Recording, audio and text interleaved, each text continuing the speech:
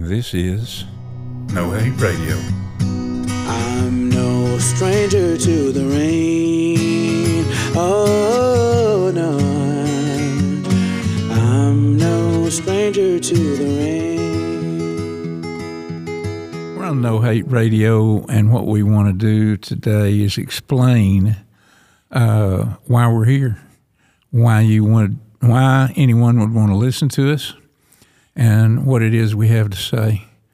What we hope to do is create a space where people can think independently. They can hear information that is not necessarily scripted by anyone, but that addresses today's issues in context of not only spirituality, but in terms of people's relationships with one another. We want to address some subjects that are certainly controversial, and we want to address them in a detailed way, in a way that allows any listener to consider the points being made and reach your own conclusion with regard to the merits of any particular position. No Hate Radio is just that. We are not out to excoriate anybody. We're not out to cause harm or damage to anyone. We are out to help other people understand and to help ourselves understand why things occur the way they do and how we might be an influence to change it if we think that what is going on needs changing. We hope to have speakers that are interesting, speakers that have background, factual knowledge, have a feeling, have a passion for what they're talking about, and know of what they speak. And hopefully we can generate some interesting conversations in that regard. Let me introduce myself. I'm rather an unlikely candidate, to be honest, to be in this particular podcast doing this particular thing. My name is Don Wendell. I was born and raised, and I'm a seventh-generation Texan. I participated all my working life, in politics and government. I'm a retired state court judge. I was both a serving elected judge and a senior judge on assignment status for a total of about 28 years. I'm a lawyer of 50 years duration since 1973. Graduate of Texas Tech Law School in Lubbock, Texas. Spent all my life in Texas and being a part of the political scene and the legal scene and other places in the state of Texas over many years. Did a tour as on the staff of a governor in Texas and several other activities in that regard. I moved down here. I moved to Florida. This, as you've heard, is a production in St. Petersburg, Florida.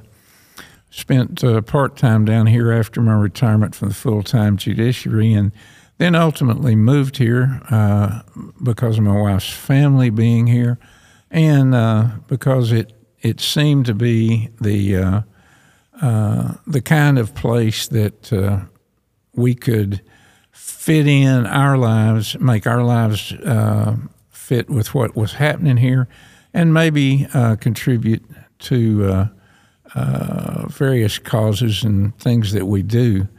That's really kind of the only story about me that's very relevant, other than during a long period of time, I was a active member of the Texas Republican Party, and I participated at state level extensively in Texas politics as it went from a state of Southern Democrats to a state of Republicans.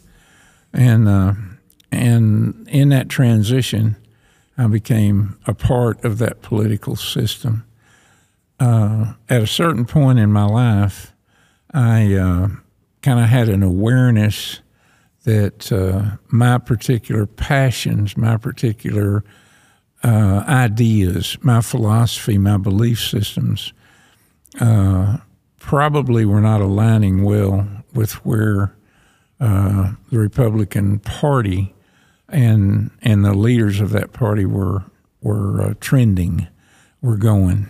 And for that reason, I have changed my political alliances and now participate in what I like to call the progressive movement. I think what some people call, with a certain amount of satire, the liberal political movement.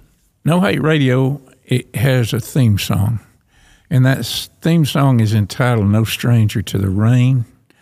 We have a version of that song by our very own Dylan, who is going to do that song for us as we begin the first of our episodes, which we hope to extend into the future.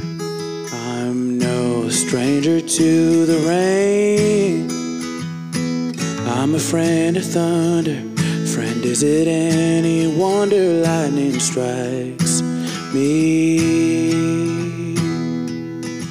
I fought with the devil, got down on his level, but I never gave in, so he gave up on me. I'm no stranger to the rain. I'm a friend of thunder. Is it any wonder lightning strikes me? Oh, I'll put this cloud behind me. That's how the man designed me, to ride the wind and dance in a hurricane. I'm no stranger to the rain. Oh no, I'm no stranger to the rain. And I absolutely love that song and those lyrics and the way that Dylan did it for us, and that's outstanding, because that's the theme song of No Hate Radio. Because don't we all have a little rain? So it's a song about life. It's a song about living it. It's a song about trying to be who we are in the middle of a world that generally doesn't always favor who we are, doesn't always treat us like we have the right to be who we are. So the song actually was written many, many years ago by a member of a rock and roll band, the Buddy Holly Band, long time ago, and then re-recorded much, much later by an artist named Keith Whitley. And the artist was a really up-and-coming country music artist, winning all kinds of kudos in Nashville and doing great country music, but he had his devil. His devil was alcohol. And when he did this song, when he actually recorded this song, he was interviewed about it on a country music radio station. He said that it wasn't biographical. By that, he didn't write it, but he said, I could have. I certainly could have, because it's the story of my life. The unfortunate outcome there is that in Keith Whitley's case, he lost that battle to alcoholism as a very, very young man. Nonetheless, he fought it all the way.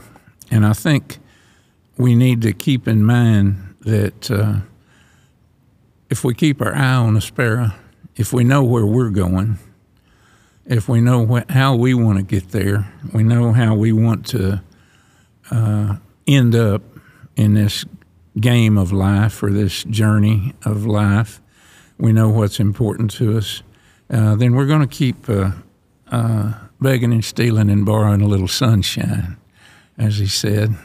But that's the reason that No Stranger to the Rain is the theme of the No Hate Radio podcast that we're doing, is because it's all of our stories rolled up into one. The No Hate Radio podcast idea surrounds describing life from a context of spirituality, love, compassion, kindness, and trying to be who we are, but more importantly, let everybody else be who they are and be a part of the experience, the human experience. And I will consider it a great success if we influence the lives of any people as a result of making the effort to go on the air with No Hate Radio.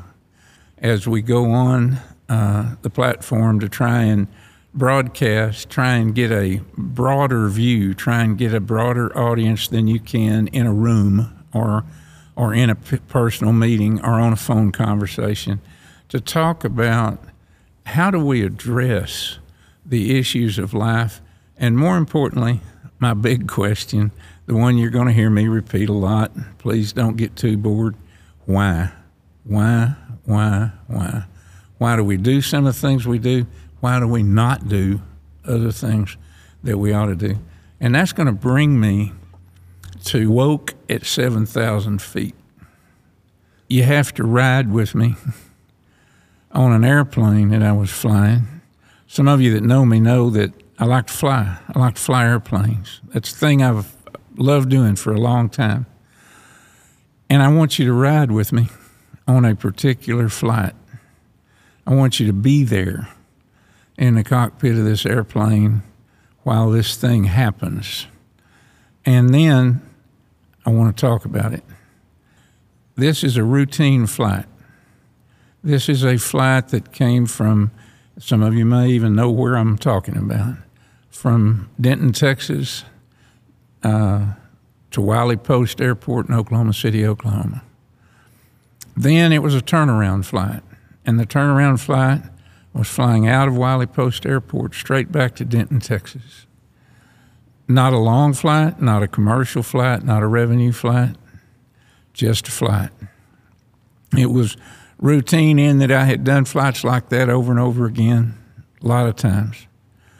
I flew up from Denton to Wiley Post Airport in Oklahoma City, following in trail with another airplane belonged to a friend of mine. He was getting it painted. This is how routine this all was. And while he went in, made arrangements about his airplane, put it in with the paint shop, he crawls back in the airplane with me, and we start to take off. Anytime you fly these airplanes, particularly if you fly on what's called an IFR flight plan, you're going to do a lot of talking on the radio.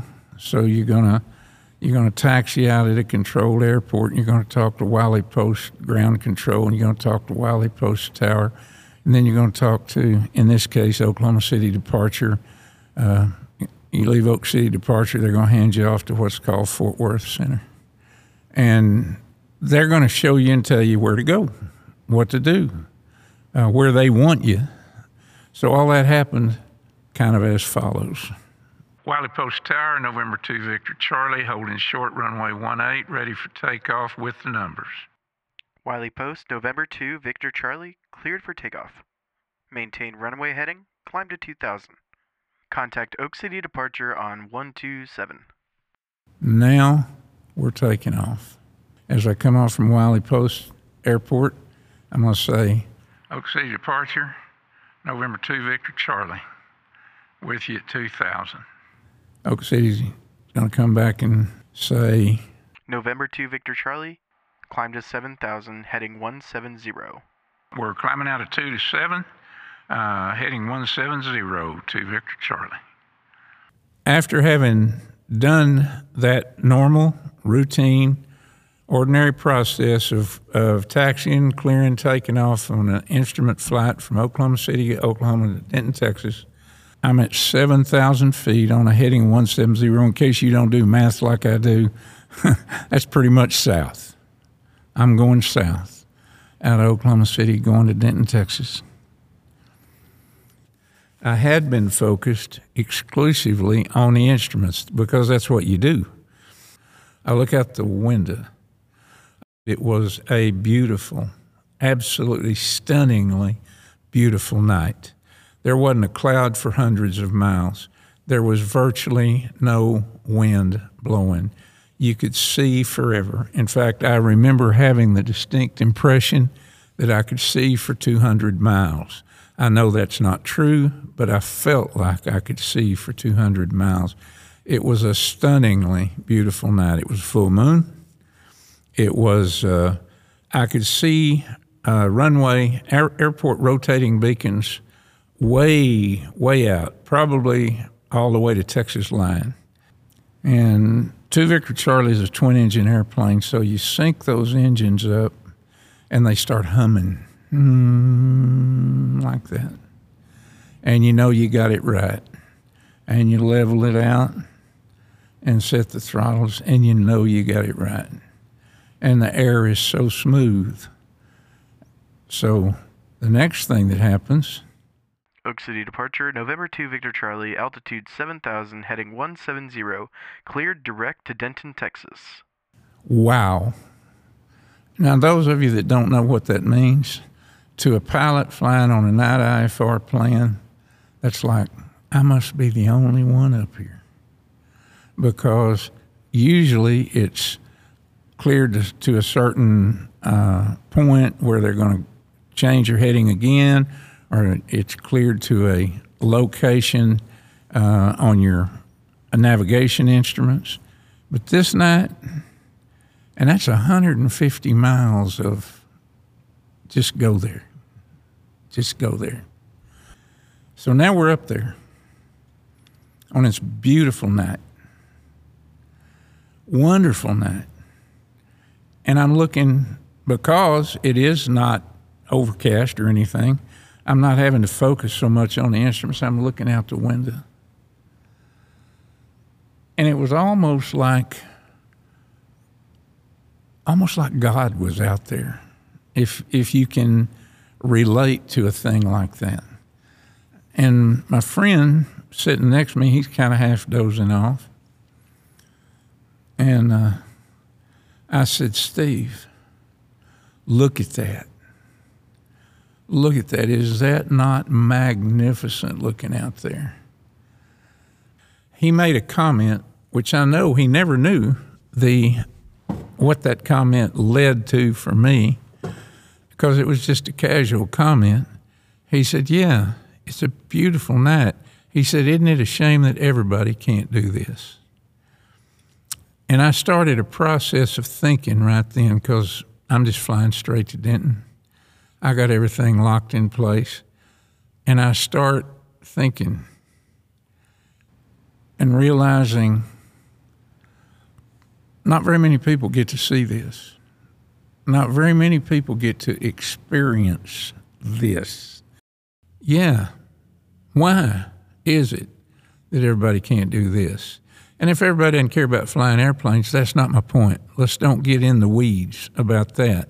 It's why is it that everyone from backgrounds, different belief systems, different races, different socioeconomic levels, why is it that in our country, supposedly founded on equal justice, supposedly founded on the premise that all men, now it should be saying all persons are created equal, why is it we've fallen so short of that? Why is it we've never achieved that? Why is it we have institutionalized systems that prevent that? And I began to think about, and I began to focus on, probably for the first time in my life, begin to be aware. Does that sound like woke? I began to be aware of something that I had not been aware of before. And that something was, eventually, I came to understand it to be white privilege. I was getting something that most people were not getting. I'm probably doing 120 knots. I don't know how far I got on that heading to Denton, Texas, but I probably burned up some sky while I was thinking about that. And it's a thought pattern and a process that I want you to understand never left me. It never, ever left me. I began to be the guy asking why about everything, much to the annoyance of some of my other friends and neighbors, all of whom were persons pretty much white privilege. And I spent a long time looking differently, examining things, coming from a different perspective.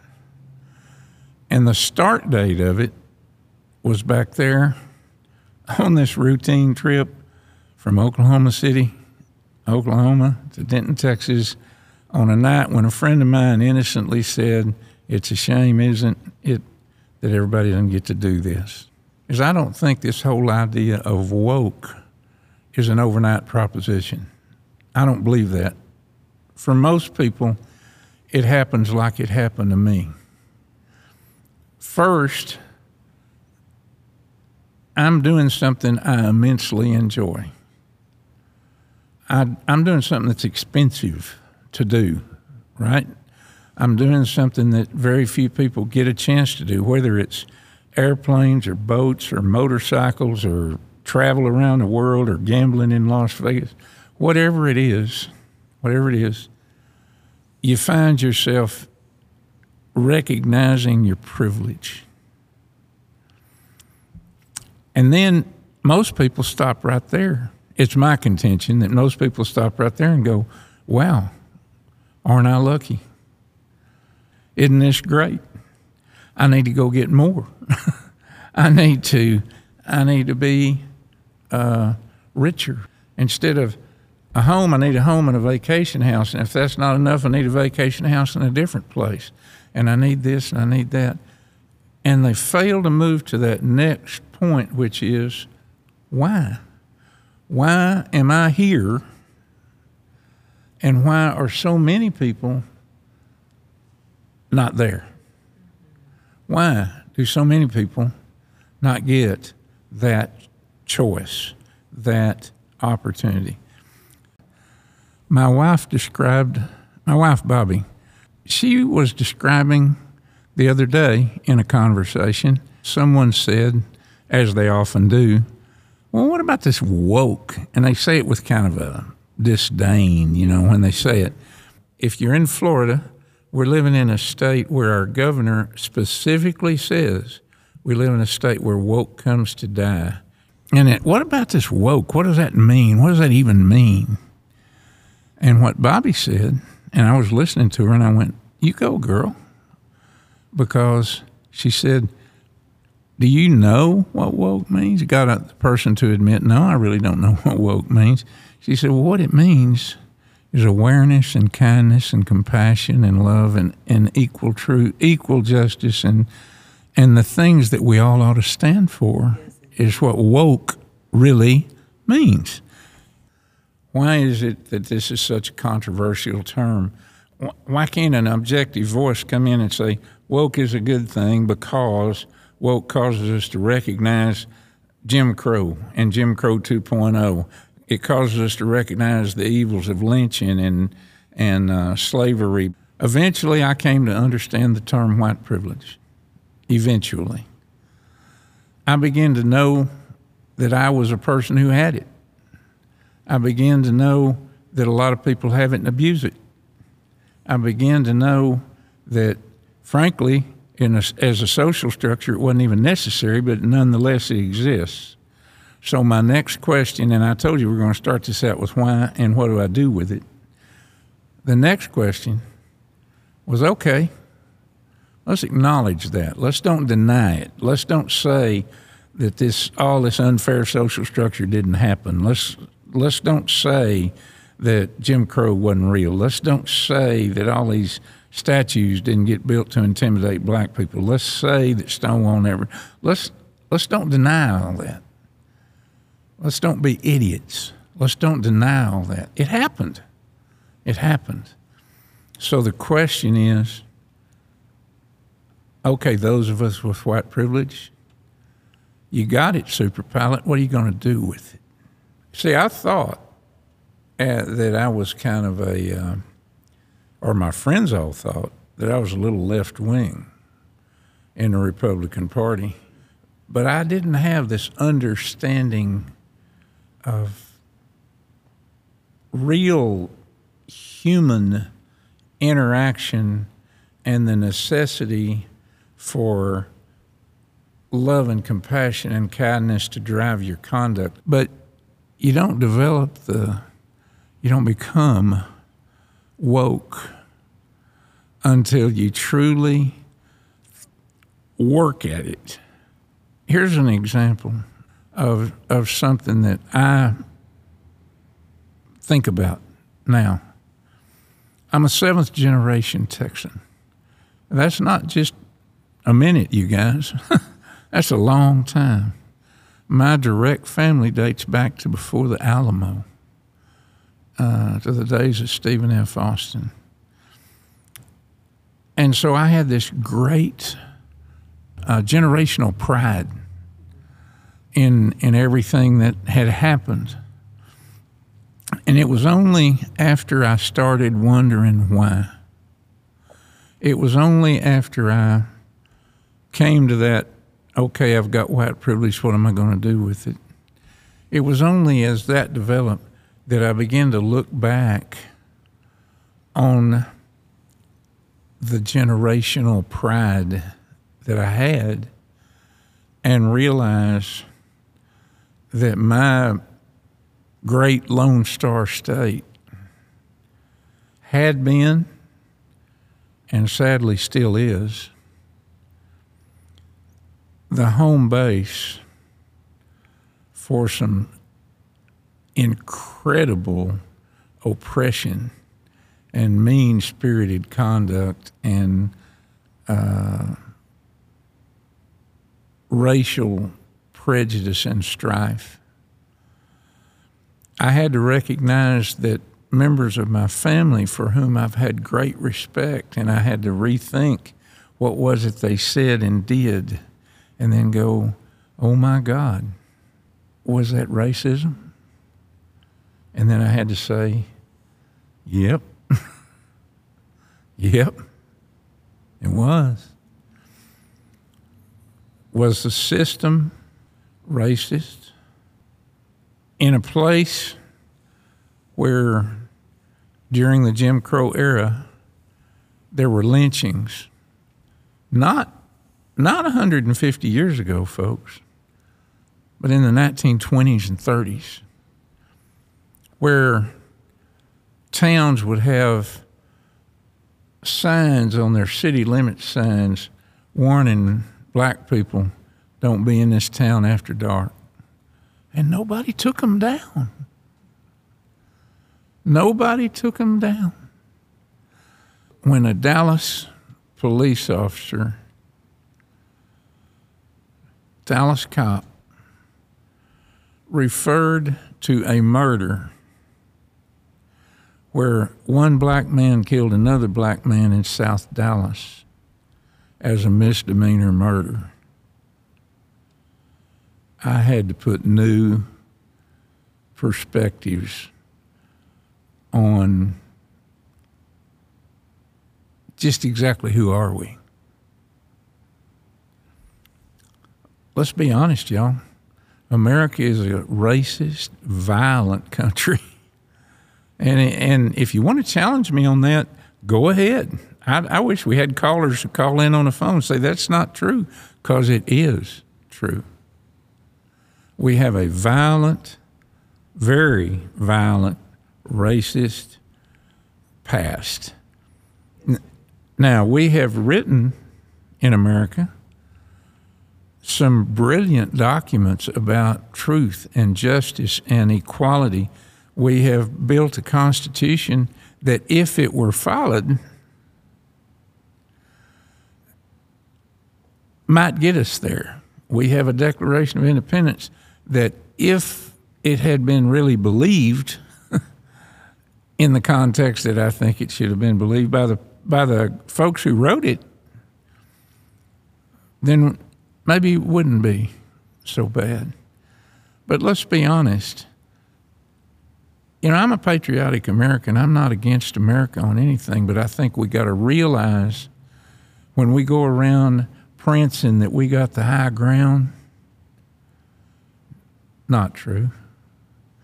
Now, we do things better than a lot of countries. Believe me, I'm not trying to belittle or downgrade that we have these goals. I just want us to acknowledge we don't achieve them. That's all. I just want us to tell the truth, and just say, okay, this is what we want to be, but this is not who we are.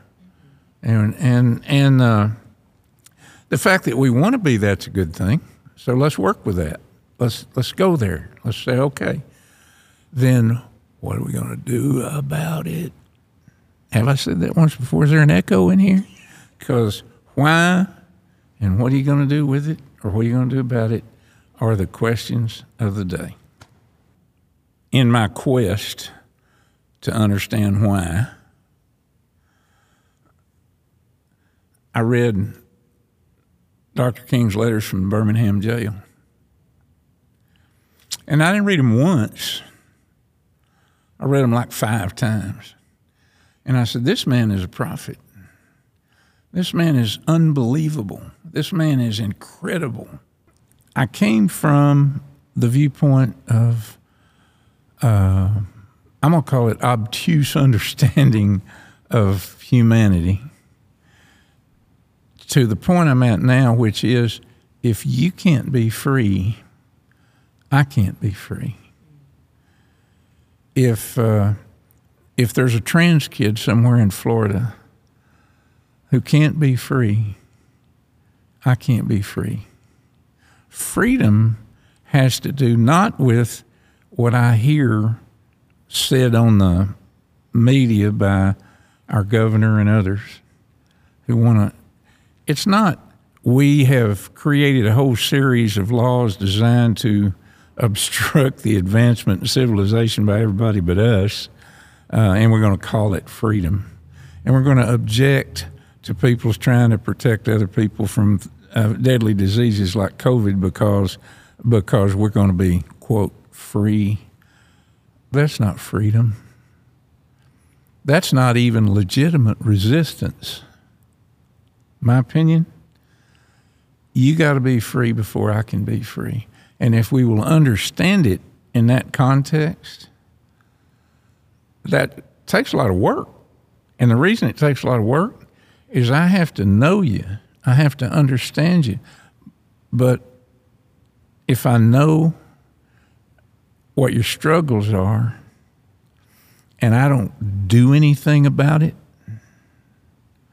I don't say anything about it, I don't even protest or object, then you're not free. And guess what? I'm not either.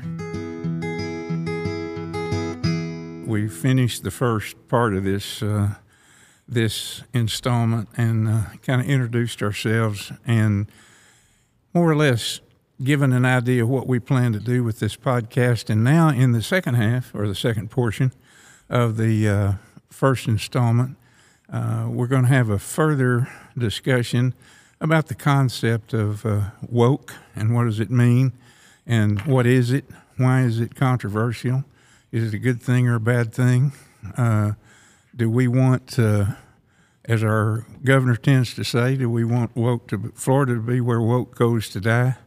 We've covered my personal experience, and I have now Reverend Andy Oliver, Allendale United Methodist Church, who is going to join in and give his perspective on this subject of woke. Andy? Yeah, Don, thanks for doing this and having this important conversation. What I'd like to kind of hear from you or get an idea from you about is, I know that you heard what I had to say about the subject or the concept or the word anyway, woke, the social implications of the word woke. You've spent a number of years that I'm personally familiar with in trying to advocate for social justice for marginalized people, for members of the community that are not necessarily included in those of us who have some sort of privilege. Could you kind of elaborate for us on your ideas about the term woke, where it comes from, what it means to you, and how you apply it to your ministry at Allendale United Methodist Church? Yeah. I think it's grounded back to Martin Luther King Jr.'s words that I can't be who I'm supposed to be until you are who you're supposed to be, that we're part of a single garment, one destiny together. And, the word woke simply means having an honest look at our past, at our present, where we're headed in the future, to look at the systemic harms that are still being carried out, especially around racial inequity and the commitment to do something about it. I go back to Dr. King's call for beloved community in the church and his condemnation of the church, specifically white churches, even progressive white churches and moderate white churches, that too often fall back into their comfort zone. He said they're more like a thermometer taking the temperature and deciding when it's safe to speak out, more like a thermometer than they are a thermostat. He said churches, clergy should be thermostats. They should be setting the temperature. They should be prophetic in speaking out against the harm that's being done. And so that's how I try to live out my ministry as we see people who are being dehumanized, marginalized, that it's our responsibility each and every time to stand with those people, to speak out, to be together as one. When I gave my part of this talk, I had two themes to it. One of them was based around this concept. I acknowledge that I'm a person of white privilege. I didn't ever really realize that too much over many, many years because I didn't understand the concept. But a lot of people would say, well, if you're a person of white privilege, you should feel ashamed or guilty about that or something else. I had a little different concept about that. I said, okay, let's assume that I am a person who has had white privilege and who acknowledges it and knows it, and I do expensive things like fly airplanes. But let's say that I do acknowledge that. My question to myself and everybody else that's in somewhere near my position is, okay, so what are you going to do with it? What are you going to do with it? And can you comment on that sort of an attitude about persons of white privilege as it relates to woke? Yeah, oftentimes when I as a pastor, we as a church speak out about race, for example, if we put something about white supremacy on the marquee out front, which currently there's something out there now that says it, we have a lot of people that get upset. And usually in conversations with those people, they see the word white supremacy and all they focus on is whiteness and not the supremacy part. They're fragile. They show their fragility. And their fragility makes them unable to be able to have an honest conversation and dialogue about it, or even accept it for themselves. They just respond with hostility and anger. You think that's where the hostility about the term woke is based? Is it? Would you concur, at least with my amateur analysis, that it's based in fear? Yeah, it's also been co-opted. After the Republicans lost the battle over same-sex marriage, that used to be an issue that could win them races, right? True. And the Supreme Court said, no, this is settled law. Yeah. So we all had to move on. the Republicans started to throw anything at the wall they thought would stick. And they're very disciplined and use all the same talking points.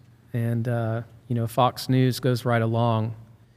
And so when an issue like being woke seemed to be something that stuck to the walls, that motivated people out of fear and anger, they knew that would translate into votes. My favorite allusion to being woke in Scripture, Jesus is with his disciples. They're in the Garden of Gethsemane. Jesus is at his worst hour before being arrested. He is praying, let this cup pass from me. And he asked the disciples to do one thing. You know what that was? No. He said, stay awake and pray for me. Be in prayer. And multiple times Jesus comes out and the disciples are asleep. Jesus says, you can't even stay awake? I picture Jesus saying that to the church, that we need to stay awake. We need to be woke to the reality around us, to the ways that God's children are being harmed, and violence is being done against them. And Jesus is saying to us, to the church, you can't even stay awake.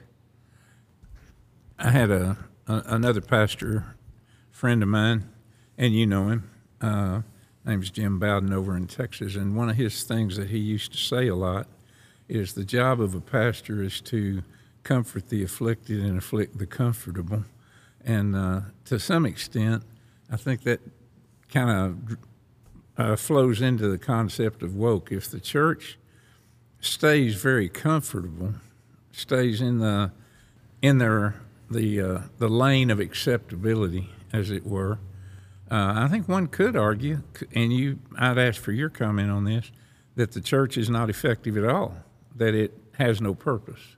Yeah, the church has got a bad track record. Christians got a bad track record, especially in this city, St. Petersburg. You think of St. Petersburg as a progressive blue dot.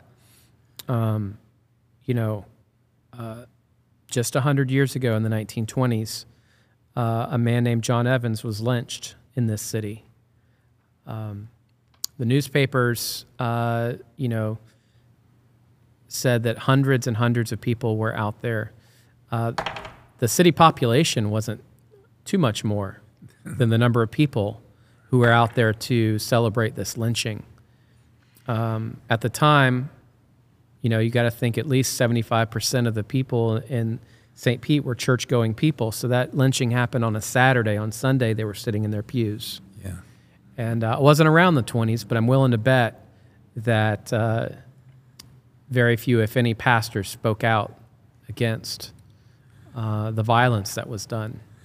I want to circle back again to my original portion of this broadcast, and I said there were two themes. One of them was white privilege. If you got it, what are you going to do with it? The other one was why.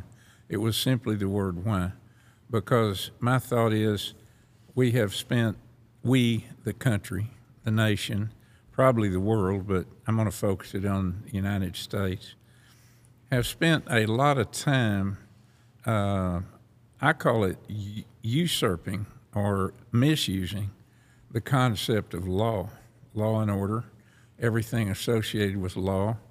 We're supposed to be a nation of laws and not of men. That was a term before gender equality. We're supposed to be a country that rises above essentially authoritarianism, fascism, dictatorships. We're supposed to be a country that whose population is the source of, rather than the recipient of power and influence and structure and social order.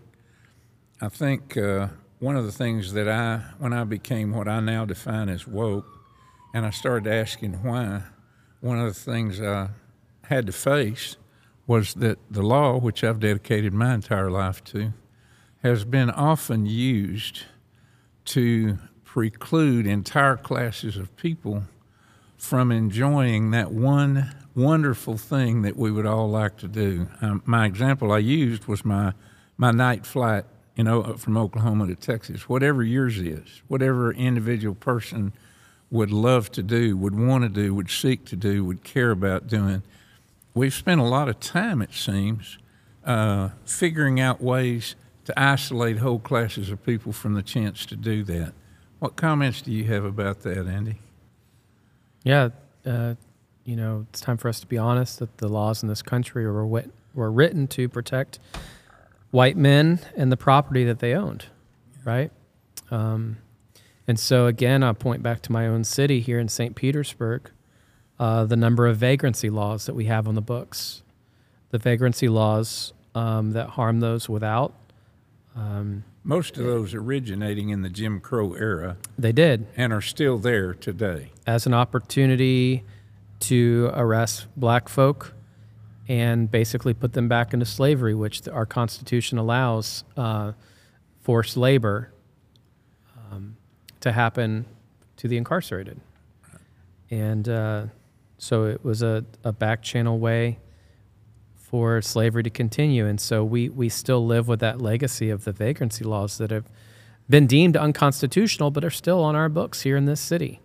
And the way that we treat homeless people, people without homes, which are disproportionately still black and brown people. People without homes you reference because it's been a very much at the core of the causes and the efforts by, I know, under your leadership by Allendale Church, but there are also those without jobs, without health insurance, without a lot of other things. And it seems as we look back at our laws in our country, comparing them, let's say, to laws in Denmark or the Netherlands or pick another country somewhere in the world, we have elected, I'd say, not to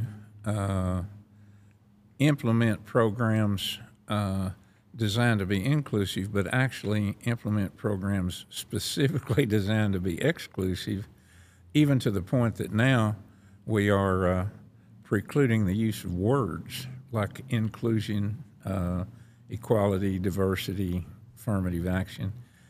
We keep using the law, and I come around to my why comment. Why are all these things the case?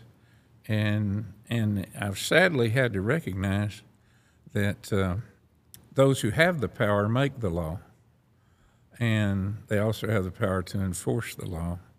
And I wonder if you would elaborate on how you think that relates to your ministry at Allendale and the members of Allendale Church, because I have the concept that a lot of people who have come to Allendale are people who had previously given up on the concept of organized religion and the law, for that matter.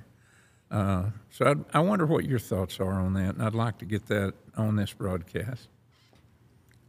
Yeah, as a pastor who follows Jesus, my primary job is to do the things that Jesus did.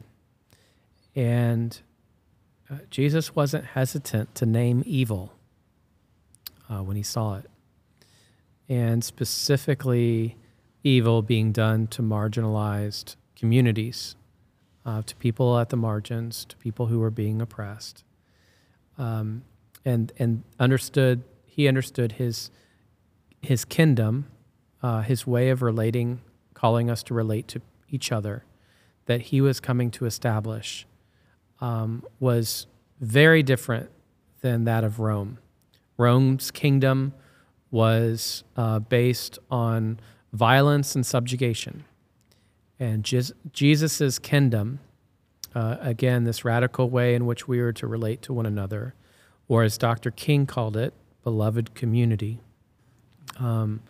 was basically taking the Empire of Rome and flipping it on its head. Those who were last shall be first.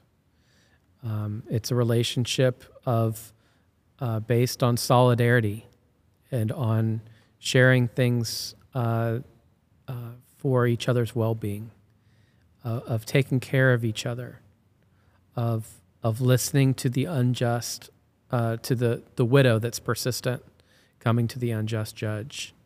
It's a kingdom that finds its home in the people that have lost everything. That's where God locates herself again and again and again in Scripture. And so I just simply try to do the things that Jesus did, to organize others, to continue this movement so that more people might experience liberation and salvation. And I'm not talking about getting saved so you go to heaven. I'm talking about salvation that's based on its root word of salve, where people receive healing from the harm that's been done.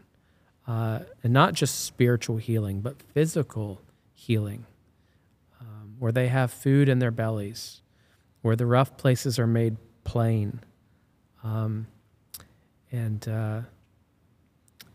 My job is just to keep doing that and keep pointing to that and trusting that the arc is indeed bending toward justice, even when I can't see it.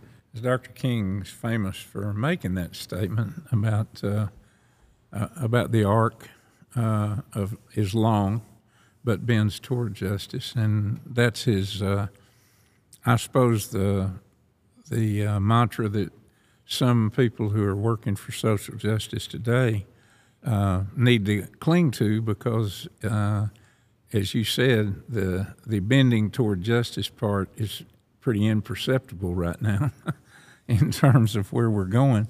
And one final, I guess I'd say final. You certainly can expand on any area that we've talked about or any that you want to, but I guess one final area is, as we see our country and as we see our secular nation, the government, the people who are in power and who run the country, we see a wide diversity of leadership, people in different positions in our country and different philosophies and beliefs. I note that economic theory has kind of come to the forefront in recent times, where people either say, I am a capitalist, or I am a socialist, or I am this or that or the other, as relates to economic considerations. Do you have any comments on the way forward in terms of trying to bring America to a point where it might actually achieve its founding documents, its founding philosophies? We've never done it. We've always had them, but we've never gotten there. We've always sought to be, I believe, although it wasn't gender specific, all men are created equal. Wasn't true then, isn't true now. But what, as that relates to economic circumstances and economic philosophies and beliefs, do you have any comments you would offer for our audience on that? Yeah, it's this American experiment is still in process, right? Yeah, I'll go with that. It's a famous rabbi, Rabbi Tarfon. He used to say, it's not your duty to finish the work, but neither are you at liberty to neglect it. Fair enough. I think that's our role, is to not neglect pushing us forward, fighting for the things that matter, even in the face of fascism and the ugly ways parts of our government are headed. I know that in my life, my ministry career is halfway done, and I in some ways feel like we're in a worse place than when I started. I just hold on to that, those words from the rabbi. It's not my duty to finish the job, but neither am I at liberty to neglect it. I suppose your comment from the rabbi is what we could all cling to if our idea is we need something better. A lot of my thoughts, as you know, because you've known me for a long time, come from music, lyrics and songs, poetry. I get a lot of my, whatever you'd call it, substitute for wisdom out of songs like that. And it occurs to me that for many years, we've all been familiar with a folk song by Woody Guthrie called "This Land Is Your Land, This Land Is My Land." And only in recent times has it been publicly touted that Woody was a communist. My point being that whatever your economic theory is, whatever your belief system is, somewhere, some way, it seems that we've got to move toward inclusion and equal opportunity. And those are great words to say, but incredibly hard to achieve. And in wrapping up, I'd like to hear your final comments on that. I just think we have to keep on going. There's another song lyric I was going to add to the broadcast. Yeah. There's a country song called "When You're Going Through Hell, Keep On Going." Maybe that would be the closeout theme on the broadcast on woke. And I hope that anybody who has chosen to listen to our initial broadcast and identifying who we are will listen again at the next opportunity when we go back on the air with our next installment, which addresses a very serious, growing, and yet historic issue around anti-Semitism. Hope your interest will be piqued, and you will be interested in coming back and listening to a conversation by some very knowledgeable people about that subject. And with that, Andy, unless you've got something else to say, we'll close the episode. Thank you, Don. Thank you. If you'd like to contribute to No Hate Radio, you can call in and record a message on the No Hate Radio hotline, 442-4-NO-HATE. That's 442-466-4283. Or you can reach out via email at nohateradio@allendaleequityjustice.org.